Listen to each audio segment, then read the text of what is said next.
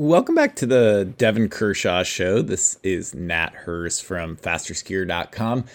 You might have thought we were done for the season, and we kind of are, but I got to do a story on the iconic, historic 50-kilometer race at the Holmenkollen venue in Oslo for the New York Times. And as part of that, I spent some time talking to Petter Northug, who was a hero of mine as when I was an athlete racing at Bowdoin College and immediately afterward, and is sort of a superstar rock star among the Norwegian populace. And I just thought it was worth sharing that with the audience, many of whom probably share my enthusiasm. We had a great chat about his experience winning the World Championship 50 kilometers at Holmenkollen in 2011, his history in the sport.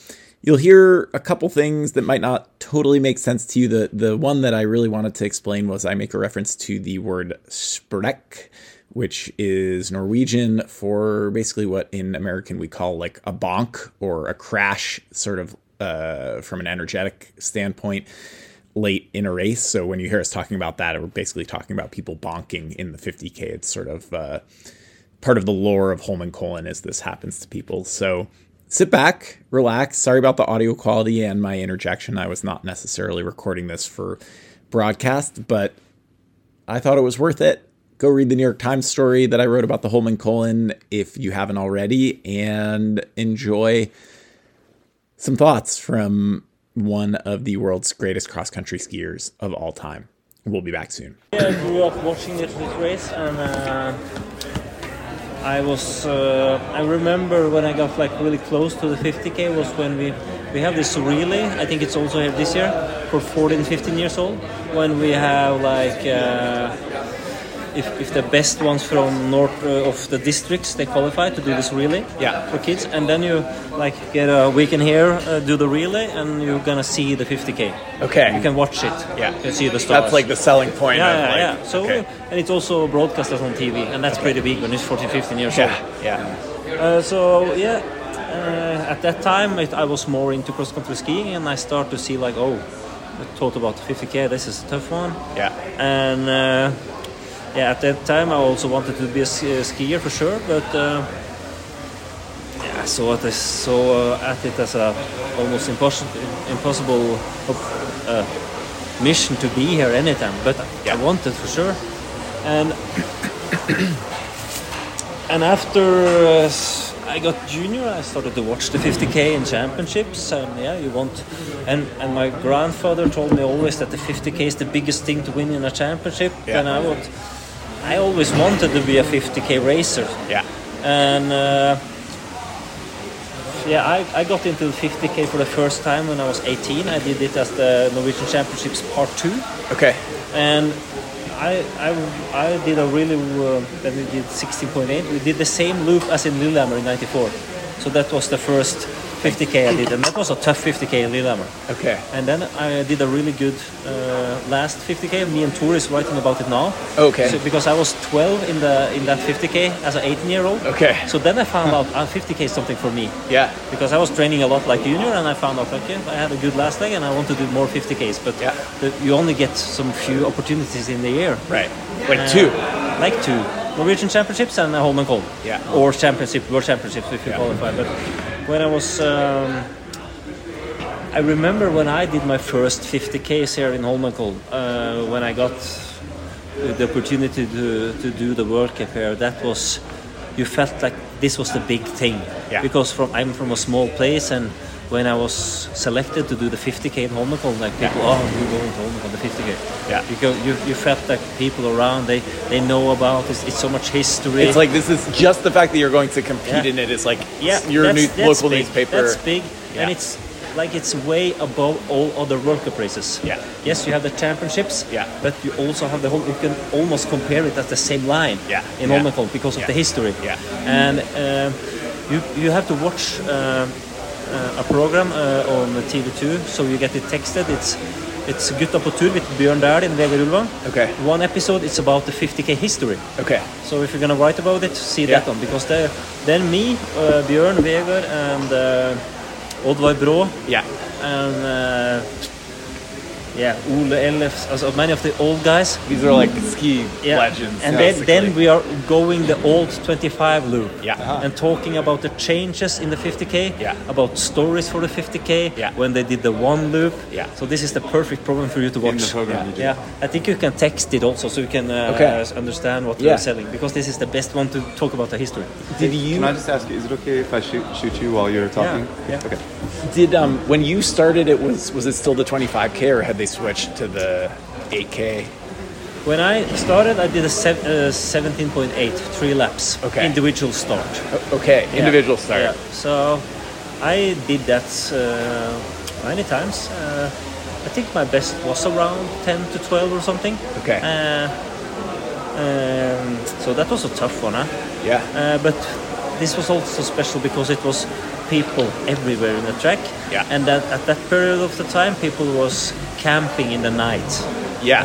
Different places. Yeah. Now it's more gathered together at Frognerseter. Like they're around the whole course back then. Yeah. Okay. So that was more like old cross-country skiing, and I loved it. Yeah. And it was a tough 50K.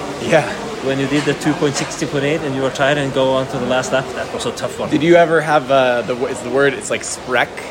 Yeah, I had a couple of one sprek, but I was pretty good at like climbing into some group at the end. Yeah. But I have been witnessing sprek, and pretty fast for me. The mass start came, Yeah. So when they had the pre-World Championships here in the 2010, I won the mass start here. Okay. And this was a good year because I won the 50K in Vancouver. Yeah. I came here. I won the 50K mass start. Yeah. Then I had also won the 50K year before in Liberec. And then it was all about the 50K in Holmenkollen. Yeah. And for many years I prepared for that race because I selected this one when I was 20. Yeah. I decided in 5 years I have the World Championships in my home in Norway. And the 50K is going to be the big event. Yeah. So if you see back also, I was training for this. Most of the times I did the mental training by myself. It was all about, I'm going to win the 50K. I'm going to plan how to win the 50K. I'm going to train how I'm going to win the 50K. I know the loops. I know the climbs. Yeah. Well, what was that? Like you said, mental training too? Yeah, when I did like tough trainings, long skate trainings with the team alone, I was in that 50K track. Okay. Yeah, I was preparing for that race. Yeah. It was like, for me, it was winning or nothing. Yeah. So that was my life was all about winning the 50K in the World Championships. That was why I wake up and get out of bed, but because of that race. Yeah. Well, what was like actually going to the start line for that race and I was showing him I literally I have to show you this because when I sent this to the New York Times, I was like trying to show them I put it on airplane mode. I was trying to show them how crazy a environment this is, and so I sent them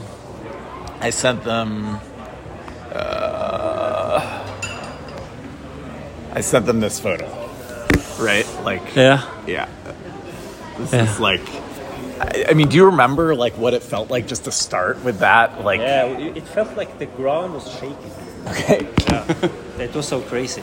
And I remember Frognerseter first time, the first loop. Yeah. It was sunny. Yeah. It's never been so many people in Frognerseter. Yeah. During that day in 2011. I remember guards standing like this because people were pushing the grinds, the fences into the track. Yeah. And I remember came up the first loop, closing to Frognerseter, meeting the younger party people. Yeah. And I remember Heller was in front of me, and one guy, he was probably pretty drunk. I remember what people were saying on the first lap, and that was the only one I was remembering was what people were saying. And he was almost in the track. Guard was holding him, and Heller, fuck a goat, shithead. And then I remember, okay, the race is on. I'm on the home crowd. So then people wanted me to win. Yeah. But when I came to the arena, I had won the 30K, I won the relay. Yeah. I felt so prepared mentally. Yeah. I was prepared for so many scenarios. Yeah. About the ski change, everything. What I was gonna do, where I was gonna be. Yeah. So during that period I was talking about for those years, I was so mentally prepared. So I was relaxed. Yeah. And I was relaxed also during the race because I was prepared. Yeah. And that was the best feeling, to be on the home crowd there with those people and just feel prepared for the World Championships. I was in good shape. Yeah. And I know also that it felt like this is my last day at job forever if I win today. That was, I say to myself. Yeah. Just to keep me like focused and doing the right things. Yeah. So, did you did it? Oh man, I had a question about that. The crowd, like, did it help? Like, did it help, or was it almost like you had to like sort of ignore them because if you paid too much attention, they actually was. It did help, I think, but I think that as I have explained at the last 2 laps, I was so in my zone that I didn't hear any crowd. Okay. Because then it was like turning on. Each lap I was turning on. Yeah. Because now it's about not doing mistakes, be at my right place. I have done this, blah blah blah. Yeah. So then I was on autopilot. Yeah. And then those voices also disappeared. Yeah. For a reason I don't know why, but Yeah. So what did it feel like when you won the race? Yeah, it was a fantastic feeling. It was a special feeling because it also was the first time in my career that I didn't have any motivation of doing the work next week. Yeah. That had never happened before. Yeah. I have spoken about like emptiness for a long time. Emptiness of finding new motivation. I had big problems the next season. Yeah. It was tough getting out of the bed. Yeah. Some days I didn't get out of bed because I have won the 50k in Oslo. Yeah. What was it more to win? Yeah. These thoughts I have never got before was there every day. Yeah. And they was drawing me in a different direction of doing the work. Yeah. And this was for me when the problems with unstable results was coming, different to find motivation. Yeah. So for me, the 50k changed my life and changed my motivation. I did never get the same motivation again after the 50k in Holmenkollen. Do you think it was the best day of your whole life? Yeah, it was more relieving because like I was winning the 50k in Holmenkollen. This will follow me to my graveyard. Yeah. Well, is it like the best? I mean, do you think it's the best, like compared to an Olympic gold medal? Like, would you say an Olympic gold medal is better, or is it just different? And Holmenkollen actually is like for me, Holmenkollen was bigger, but it was building up because I was winning the 50k in 09, and then I won the 50k in 20 in Vancouver, and also made like this golden hat trick by winning 3 50ks in a row. And I was also thinking about that. Now it's gonna be difficult because I'm not gonna make it 3 in a row. But I think for me the 50k was all about what training was about when I was from 19 to 25. This special race. Because you knew basically from when you were 19, that was when it got put on the schedule for 2011. Yeah, it was. And then I was in the World Cup circuit. Yeah. And then I started, it's going to be Liberec. Yeah. Yes, it's going to be Vancouver, but it was like all about the World Championships in Holmenkollen and the 50k. Do you, what do you think about, obviously, like the mass start was probably better for you than the individual start. Yeah. Do you think that's a better, like, there's a lot of discussion about like, should we go back to individual start? Is it like changing the sport to put it to mass start, like 8k loop versus 25k loop? Like, what's your feeling about all the different traditions and how they should be preserved? I can see that it's easier for people who don't understand cross-country skiing to have mass start because you know what's going on. Yeah. But I can also see that this tradition with the tough 50k individual start is a thing that we should have in the World Cup circus. Yeah. So for me, it will be in my best world, keep the World Championships, Olympics, a mass start. Yep. Do the Holmenkollen as an individual start. Okay. As in the old days. Yep. Keep the old school thing because cross country is still an old school sport as we see it. Yeah. And sure, we need to think new, but I think like people also like to see. Especially this one would have been great to have an individual start. Yeah. Because it's tough. Do you think that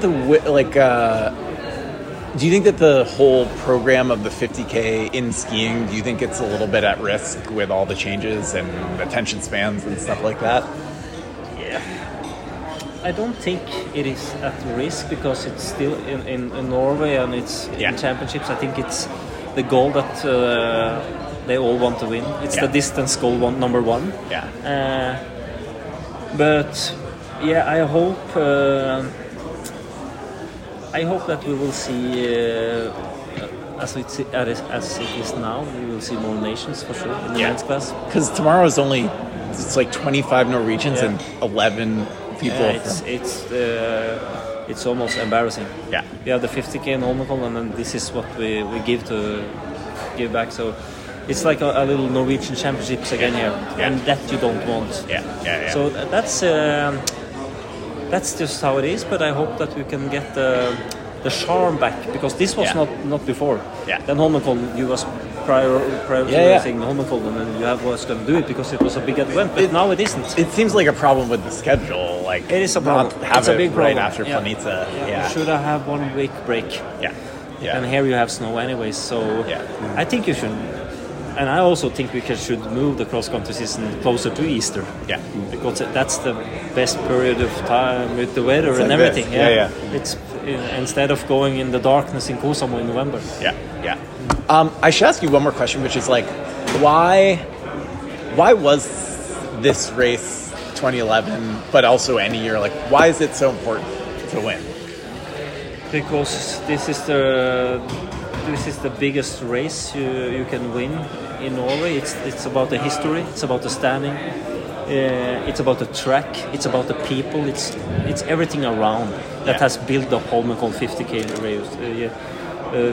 race over years. And we have heard the history. We have heard about the sprek. Yep. We have saw it on TV. Yeah. That this is like the madness of the madness, the craziest track and all this. So it's all about that, and it's in Norway. It's the heart of Holmenkollen, the national place of skiing. Yeah. All these things make it so special, I think. There's a lot of puzzles together to make this thing the big event. Do you think the women, it's like time for them to do 50k too? Yeah, for sure. I think they want. It's going to be exciting, but I'm a little bit skeptical when it's going to be. If it's going to be too long from Racer 1 to Racer 10. It's also about the TV production if it's going in that direction, because here, this track is so tough also as a 30k for the women. So why don't keep it at 30k? Because I think they did 30k now. Why give them a 30k now also, because it's a tough one. I think probably the person who wins the 30k will win the 50k. But it's going to be longer difference from 1 to 10. A lot of more difference also maybe. Like people might turn it off. I think so. Okay. So this is also what we have to think about for cross-country interest in the future. If people who don't know about this is going to watch one racer with 2.5 minute gap, that's not so good either for the 50k for women's side. So we'll see what happens. We'll see what happens. They are trying it. We'll see what they will say after the evaluation after the season, what they're doing with the distance as well.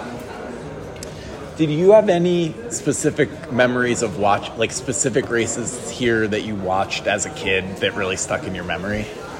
No, it was when I was 14 when I did this relay, and it was classic at that time, and I remember Per Elofsson came in Diagonal Classic, and he was skiing so perfectly, and I was like dreaming, Per Elofsson, this technique is like, how do we do it? And then I was thinking, and he was also a good skater, so I started to watch Per Elofsson and watch him ski and try to study his technique.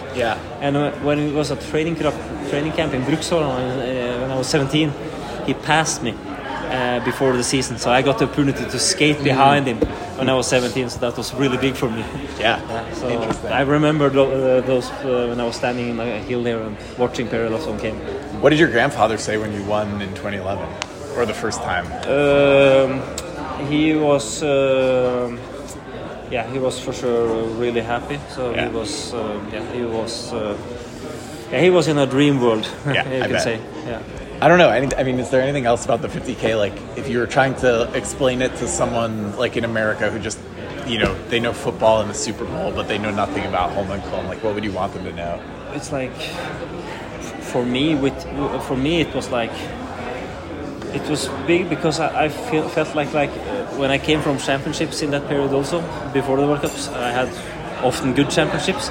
So I felt it was also for the people to come gather around to say thanks for a fantastic season, Petter, and gather around and this was also Holmenkollen used for. And then when the young kids started to come to Frognerseteren and make this camps and music, this was crazy. But I think it's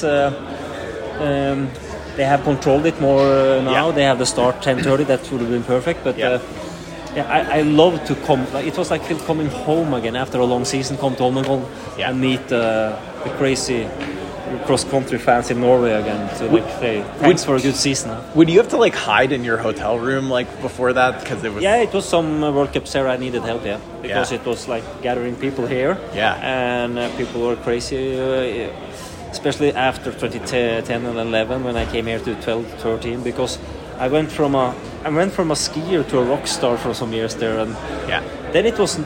But I didn't like that so much either, because it was like I had to plan my travels to the stadium, and it was like it wasn't the thing I hoped for. But it was crazy, and we started to get the telephones and the Snapchats and everything, and people wanted the selfie, and so that was.